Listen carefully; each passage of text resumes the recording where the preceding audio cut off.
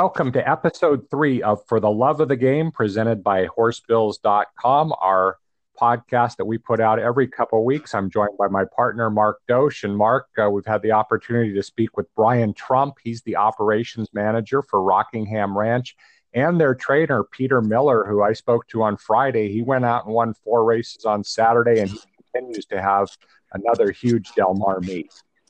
Yeah, we can't pat ourselves too much on the back for his success after the interview because he's been winning races in bunches, especially at Del Mar, always on top of the trainer standings at San Diego as well. He's just been on a remarkable run the last few years, and it culminated with a couple of very impressive performances at the Breeders' Cup.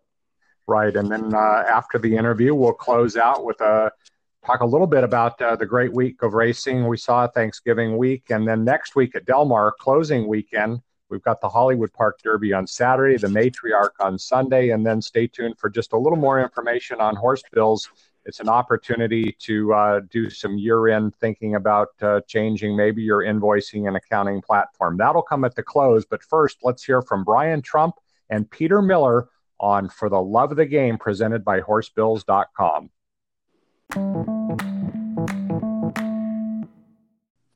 Welcome to the For Love of the Game podcast presented by Horse Bills. My name is Mark Dosch, and our special guest today is Brian Trump, Director of Operations for Rockingham Ranch Racing Stable. Brian, thanks for joining us today.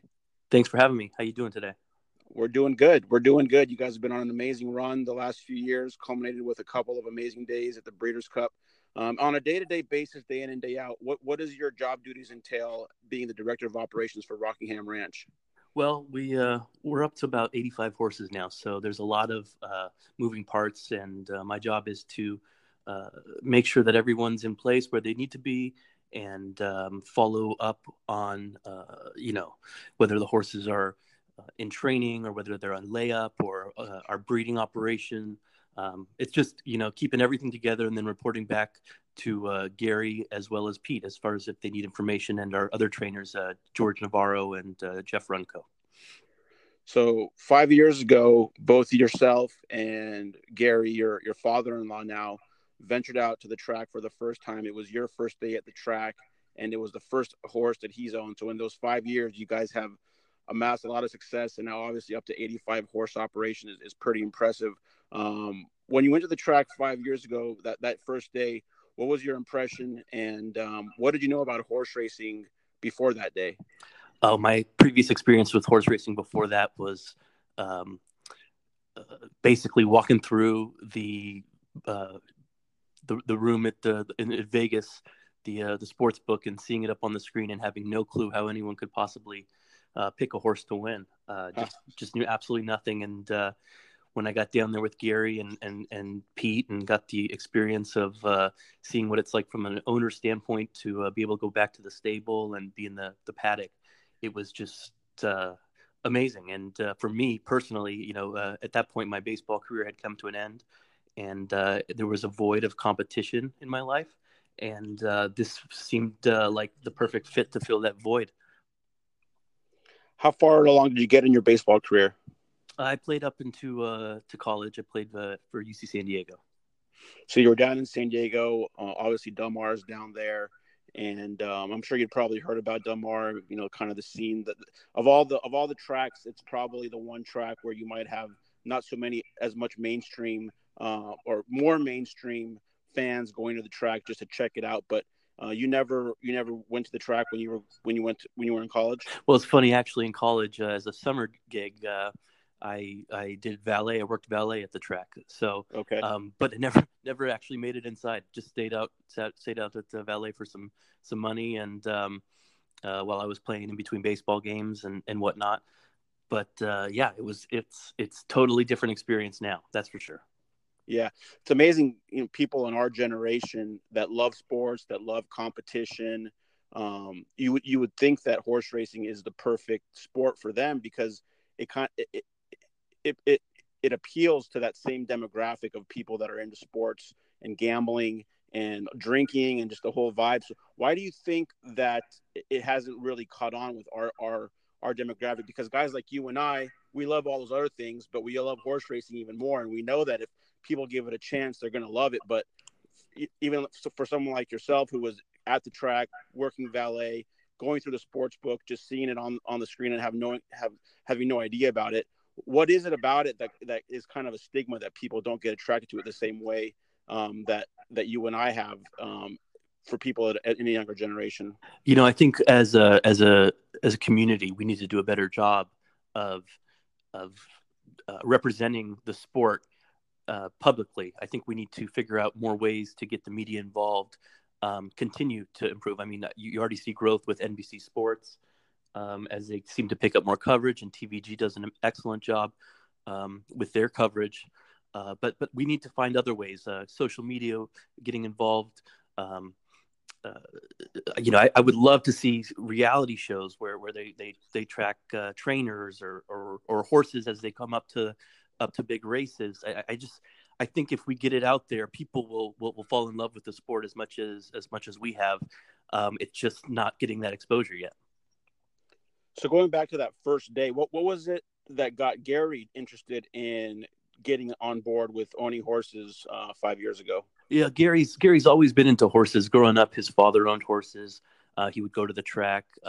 In the past, he had owned a few horses here and there, I think one or two, and always had a love for the sport. In fact, Gary's told me it many times over Thanksgiving dinners. Going to the track, he would skip out of school in high school and go to the track with his buddies. So the love for him has always been there. But to really dive into it, it really came down to just the action. Gary's a total action guy. He likes to take risks. And once he started getting a few horses and he realized he had to wait a couple months for each of them to run, he needed more action. So he just dove right in. And he doesn't do anything subpar. It's all in. Yeah, I can definitely relate to that. I was the kid in high school that had the daily racing form in my backpack, and senior year I was skipping out to Santa Anita with one of my teachers to go catch the races on the weekday. So I totally understand when you have it in you. It's a passion that is acquired, and it's hard to lose. What about the learning curve? Because obviously it's almost, like we talk about the racing form, and it's almost it's a foreign language when other people look at it. So that first day, you knew nothing about the sport. Talk about the learning curve of learning all the different in and outs, and how you adapted, and then maybe how that's an obstacle also for getting new blood into the game. Yeah, well, I mean, for me, I'm still learning. As I said, this is new to me, but I learn every day something new. But when we first got into it and really jumped into it, it really comes down to surrounding yourself with a small group of people that you can really trust. I feel very blessed that Peter was able to guide us. He also, with open arms, allowed me to come down and check on our horses weekly, so I could learn as much as possible. And I am, forever grateful to him for that. I also we had a consultant early on named David Landsman, who used to own I Want Revenge and Squirtle Squirt, and had much success in the past, and was also instrumental in helping guide us and give us direction and introducing us to people. So the two of those guys right there really helped us at early on to put us in the right direction. How did Gary decide to choose Peter to be his trainer? I think he at first, I believe he had a few different trainers. To be honest, I don't remember all of them at that point, because at that point I really wasn't involved. But I believe he had a few different trainers training different horses, and he was feeling it out. And I think one of the great things about Pete is he's such a good communicator. And Gary, like I said, when he does something and he goes all in, he wants to be able to touch base and see what everything's going on and be informed. He doesn't want to just show up and find out things. So that's one of the things that we love about Pete is he's extremely communicative, and we are informed daily as far as what's going on with our horses. Right. So we talked about it's only been about 5 years, and the success you guys have had has been pretty remarkable. There's others that have been involved in the game for decades and have not come anywhere near the same success. What do you attribute that success to, and what's kind of the plan that you guys lay out maybe at the end of the year or the start of the New Year's to see what's going to come up for the next year? Well, I would say I would love to tell you that it was all planned this way, but a lot of it's luck. I mean, with any sport, there's the hard work, and I can tell you that my experiences down with Pete, he is one of the hardest working guys I've ever seen. I mean, he literally is touching every single horse every day to make sure that they're at the top of their performance, and if they're not, he's addressing it immediately. And it's not just somebody that's works for him. He does have a great team and a very honest team, and we're forever thankful to them for all the hard work that they do. I know that Gary really is passionate about this sport, and I've learned to love this sport as much as he has, and together we're just trying to be at the top of our game. And in a sport where you've got these major farms and operations, we feel like a small entity, even though we've had so much success. We feel like almost like a David going up against these Goliath farms, and to have that success, we feel very blessed. So is it focus more of a racing operation as it has been, or are you guys also going to focus on breeding and sales and that dynamic? As far as also, when you go to a sale, are you looking more to buy colts and kind of gearing for the Derby, or fillies with the residual value, or is it kind of just all encompassing? That's a good point. Our operation started as really just some private purchases, and we then expanded into claims, and we don't limit ourselves to only private purchases or only sales purchases at sales or claims. We try to be, what's the word I'm looking for? We try to not put all our eggs in one basket. Right. So then we started getting into the breeding business. We had some luck privately purchasing a majority stake in Finnegan's Wake, and with his success, turned him into a stallion out here in California. And then we had our brood mares that we've retired, that we've sent to him, and now we are excited to have Conquest Fahrenheit, another former horse of ours by Scat Daddy, that will be standing here in California at Buena Vista. So I think a lot of our success is because we haven't stuck to pigeonhole ourselves into one certain aspect of the sport, whether it was a $40,000 claim that ended up making $2 million, or a $335,000 private purchase or a purchase at an auction that has made us a few $1 million. It's really across the board. As far as at the sales, I think we're open to anything. We purchase 1-year-olds, we purchase 2-year-olds in training. We look at fillies, we look at colts. It doesn't matter. We're really looking at the horse itself, and again, we rely on a small group of people that we trust to really give us that guidance and help us pick these horses. Right. Yeah. It's so that diversity has been key in the success. And we talked about the 2 Breeders' Cup wins 2 years in a row, back to back, in the Turf Sprint and the Sprint with the same horses, Stormy Liberal and Roy H. And both of them kind of come from modest backgrounds as well. And so it's been, a few weeks now, obviously there was a huge rush. Has that success sunk in yet? And kind of looking back at what you guys have accomplished, what does that mean to you? It's extremely special. I mean, you go in last year and that day, Gary and I, we were on such a high of emotion, and just could not believe that what had happened just had happened. And quite frankly, thought that was the peak of our stable. We thought we would never be able to top that. And to even and what's really funny is, leading up to this race, there was a lot of tout of some of these East Coast horses, and neither of our horses went in as a favorite, which kind of shocked us because we had seen them training so well leading up to the race. But at the same time, to think that we could possibly go do it again back to back was really unthinkable. And for that, I mean, that just speaks volumes to the job that Pete's done with these horses and his team. I mean, it's unbelievable. One of the most amazing notes for me personally on Roy H. is that, he was kind of an underperformer throughout most of his early career, and definitely not on the map as far as a prominent horse nationally. And then when you guys gelded him, he became a completely different animal and has become one of the best sprinters of all time. what went into that thought to geld him, and kind of what did you guys see from him after that happened? The gelding took place. He was actually laid up. I think he had some sore feet at the time, and he needed a break in the winter. And we brought him back, and Pete called, and I believe the conversation was really, he's already having the time off for his feet. Why don't we geld him at that point as well? Like you said, his success. I mean, he had showed signs of excellence, but really hadn't put it together. And then again, I think one day the turf, there was a little bit of the track, a little wetness on the track, and they took the race off the turf, and he was on the dirt, and all of that combination together just clicked for him. And he really was a different horse. And if you see him now, if you see him in the stable, he's like a gentle giant. I mean, he's one of the most loving horses to be around. It's pretty funny when you see him out there and he prances and he looks like this absolute beast, but really behind the scenes, he's just a big love bug. Yeah, it's amazing how a lot of those great horses, they know when to turn it off and turn it on, and half the battle is mentally.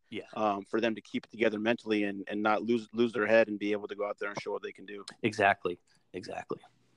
So the success you guys have had in a short period of time, you came from a non-racing background.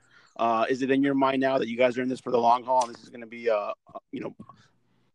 your life's work moving forward? I think so. I mean, we had this conversation the other day, Gary and I. We're talking. Look, we're heavily invested into the sport, and we love it, and we love the people involved, and we feel very blessed. And I want to carry this tradition on for many years myself, and I continue to learn and want to get involved more. So I would love to. I think our next goal is to continue moving forward with what we've got going on, but we would love to be on that Derby trail. We have not had that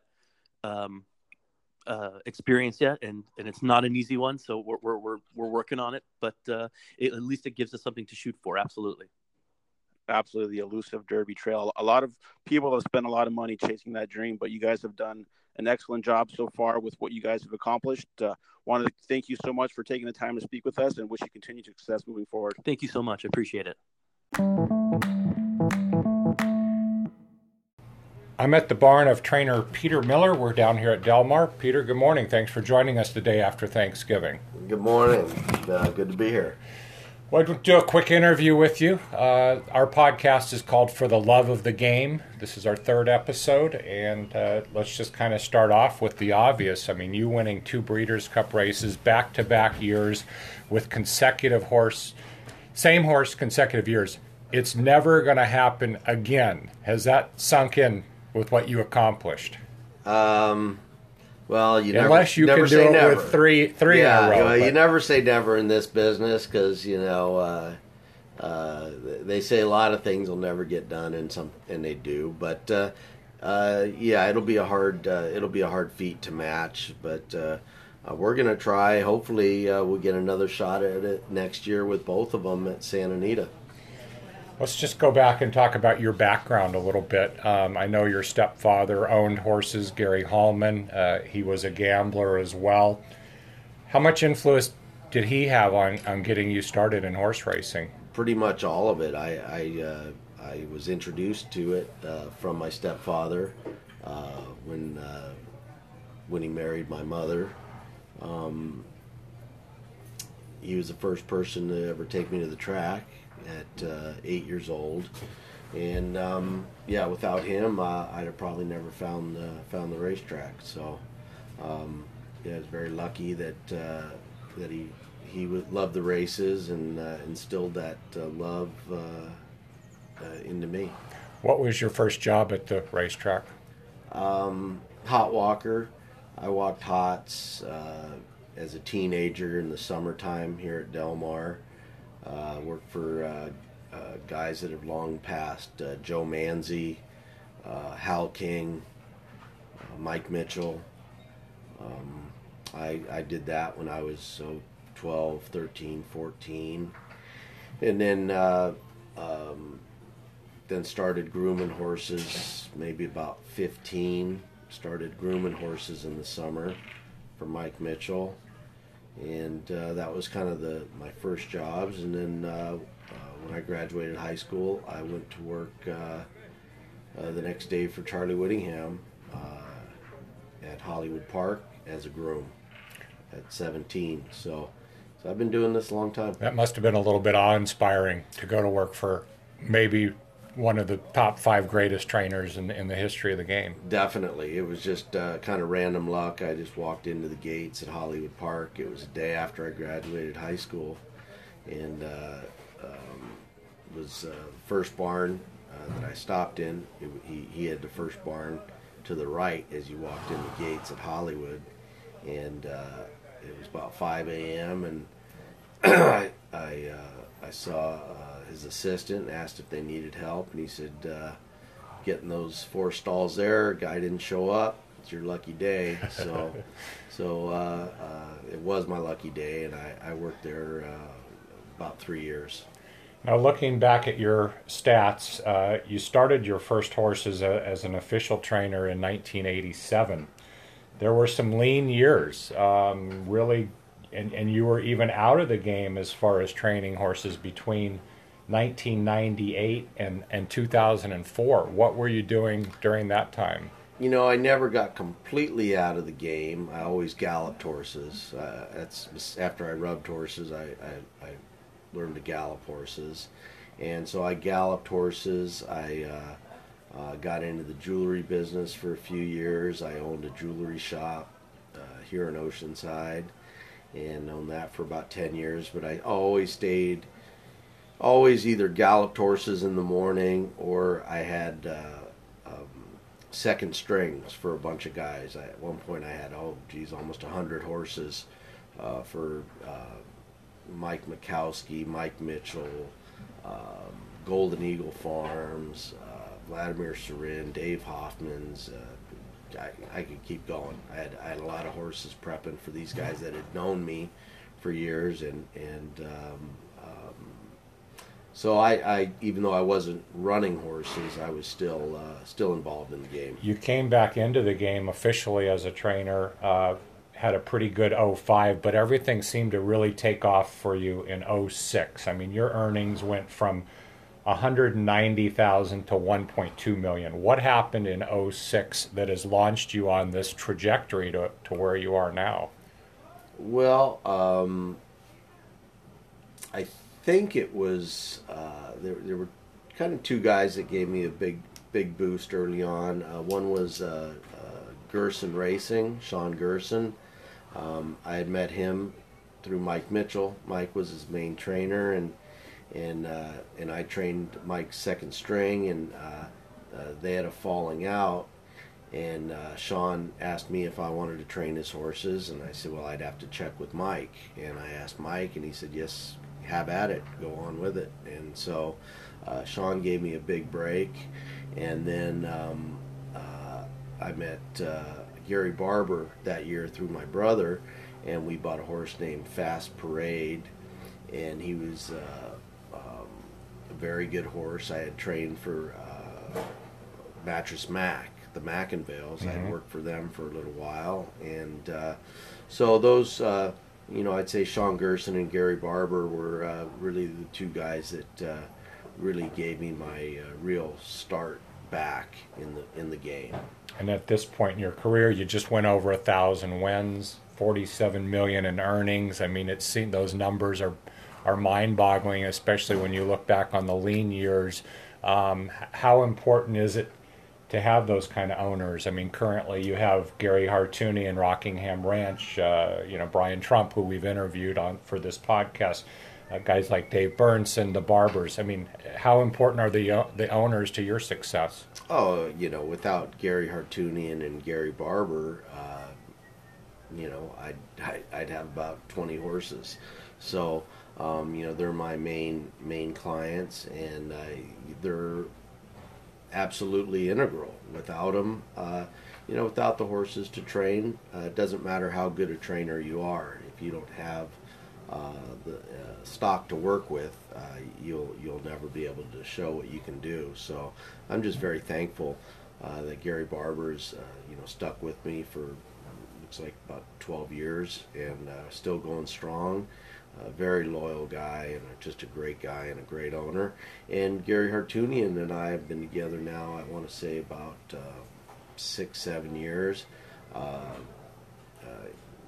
Dave Landsman introduced me. They were friends, and so all of my business, Gary Barber and Gary Hartunian, and most all of my business has all been word of mouth and referral. So, I don't hustle much. I don't cold call, and I don't, do what most of the guys do to get business. And I've been fortunate to have met some guys and to have done well for them. And that's really been my basis of my business. 4 Breeders' Cup wins helps keep everybody happy. It doesn't hurt. It doesn't hurt, but at the same time, people think, oh, you win 4 Breeders' Cup races, the phone rings off the hook. It's not the way this business works. The bullshitters shall inherit the earth, and unfortunately or fortunately, I'm not one of them. But I'm not complaining either. I'm not complaining. I think people have taken notice, and I don't want business for business sakes. I like good business, people that I like, and people that allow me to do my job. And I'm very fortunate to have people like that. I've observed you a little bit around the barn. You're very hands-on. You scope every horse of yours that comes off the track after a workout. Do you think that your horsemanship is a little bit underrated by some people? I think so. I think so. People don't know. They don't know the guys that work and the guys that don't. And some guys that don't win races too. They have good assistants, or they spot horses well, or they have very good veterinarians. But I prefer to kind of do things myself. We scope every horse ourselves. I check every leg every day. If they work on Saturday, I check them on Sunday. We trot them up and down, and I watch every set go. And I just think for me, that's the way I like to do it. It's very labor intensive, but that's the only way I know how to do it, and it's worked so far. Would you say that's your biggest asset as a trainer, being that hands-on? I would think so. I would say so. I think being more hands-on than most is definitely been a big attribute, and then also I think spotting my horses correctly is also another attribute of ours. If you were asked, what could you improve on as a trainer? Do you have anything that you think you can be better at? Sure, absolutely. If you're not improving every day and learning something new, you're not paying attention. So, there are a lot of things. Could certainly be better at my public relations. I'd probably have a lot more horses if I was. Your reputation's pretty fiery guy. Yeah, I'm a fiery guy. I'm an intense competitor, but off the racetrack, I'm a different kind of person. But I get behind these gates, and they, like the old saying, I don't know if the gates are to lock us in or lock us out, but no, that would be one thing. But as far as the actual in and outs of training, I think I'd like to improve on my 2-turn statistics. My route statistics, I think, could be a little bit better.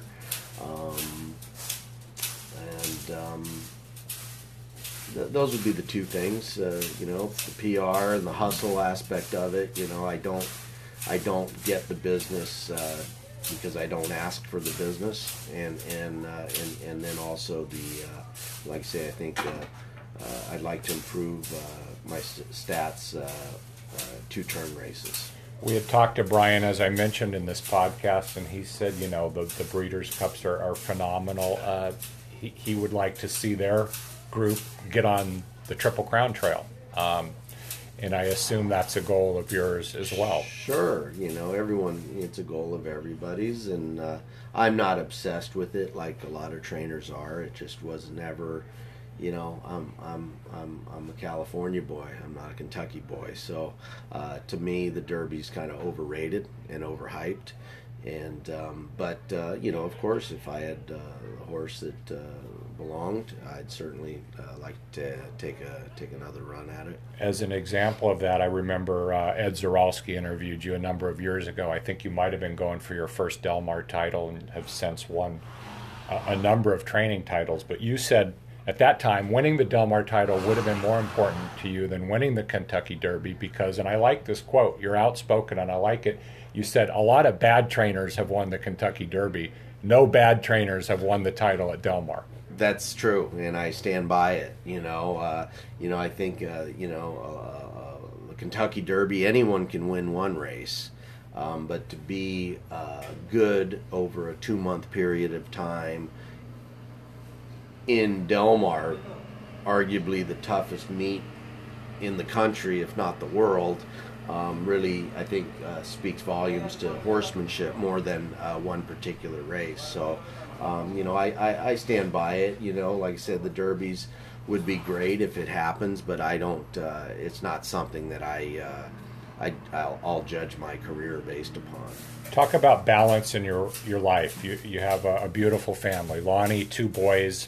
How do you balance time with them as opposed to the demands of horse racing? It's difficult. It's definitely difficult, but the hours are long and demanding being a horse trainer. But our schedule isn't as bad as it used to be. I used to work 7 days a week. We used to race 5 and 6 days a week.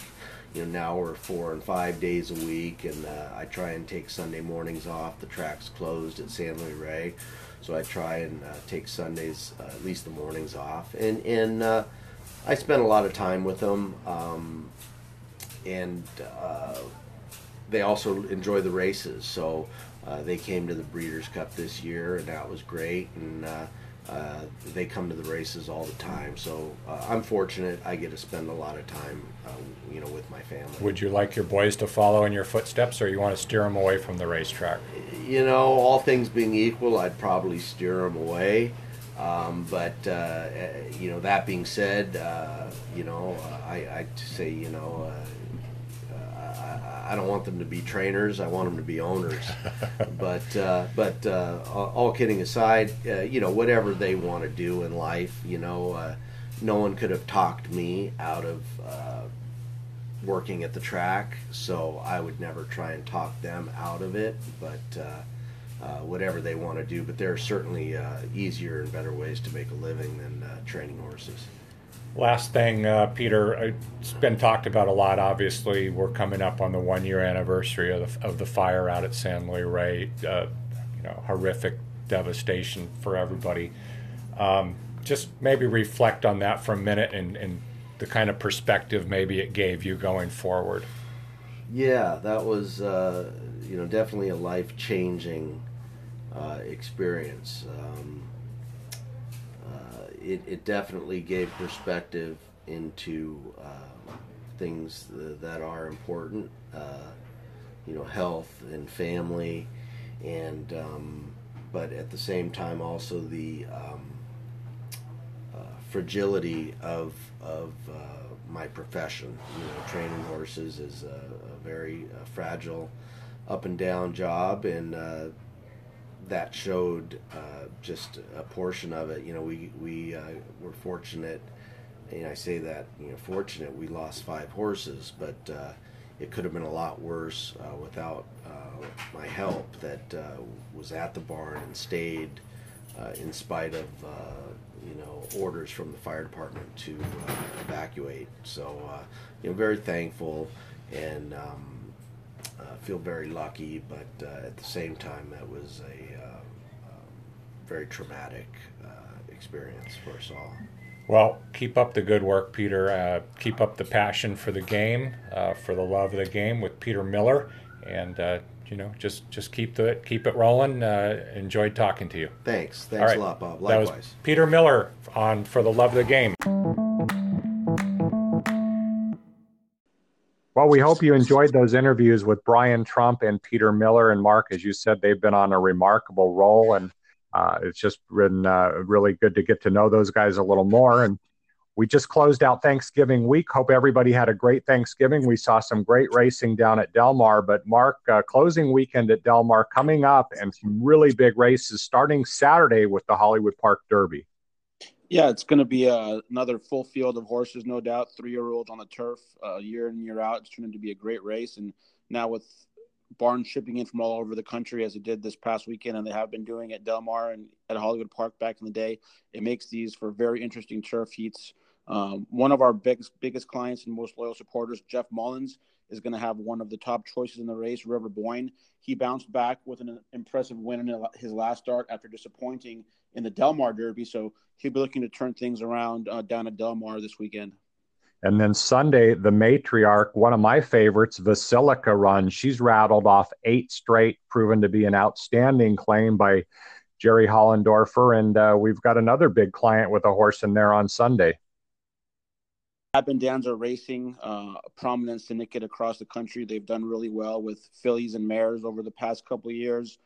Very smart acquisitions, getting residual value with them, getting them stakes place, and then selling them at auction. They have excellent Sunset in the Matriarch. She crossed the wire first earlier in the meet in the Catherine Crosby, but was DQ'd to second. She ran a huge race that day. She broke slow, was wide throughout, but she was loaded through the lane, and she like I said, she got to the wire first. But it was kind of a bittersweet day for the connections and for Anna Mia. She's a new trainer who also uses horsebills.com, and she's still looking for her first win. It looked like it was going to come in a stakes race that day, but it wasn't to be. So they'll take a shot in the Grade 1 Matriarch, and she probably will be a little bit of a price, but she's got a lot of upside. So if she can improve, she might have a chance. Mark, you just mentioned a few of our clients as we get ready to close out the year and the calendar turns into December. It's really a good time for people that are thinking about making a move, simplifying their invoicing and accounting platform. We know we can save them time and money with Horse Bills. So let's give a little pitch here as we get ready to close out the year. Right. Whether you're a trainer, a syndicate, any kind of other vendor that services the horse, a farrier, a vet, there's a long list of different, shipping companies. The site is going to do wonders for your business as far as saving you time on doing your invoicing and making your clients happy. Our biggest supporters and the people that are pushing our product the most for us are owners that are receiving bills from the vendors that use horsebills.com, because it makes the process a lot more efficient for the owners, having their bills all in one place, nice organized fashion online, able to pay their bills online via credit card or e-check, ACH. And so it's an interesting dynamic when you think about it, when you have owners that are telling their vendors to use horsebills.com. Where else do you find your clients telling you what billing system to use? So it must be good if owners are going out of their way to tell their vendors to use it. If it's good for the owners, just imagine the functionality that we provide that makes it great for the vendors. And like you said, the turn of the year is a great time to get started. Fresh set of books. We're here to help you get started and get you set up and make it the transition as smooth as possible. The sooner you get on board, the sooner you're going to take advantage of what we can offer. And we're confident once you're on board, you're going to stay on board. Sounds good, Mark. Thank you. Hope you enjoyed this episode. For the Love of the Game, presented by horsebills.com. For Mark Dosch, I'm Bob Ike, and we'll be back in a couple weeks with our next episode. Thanks for listening.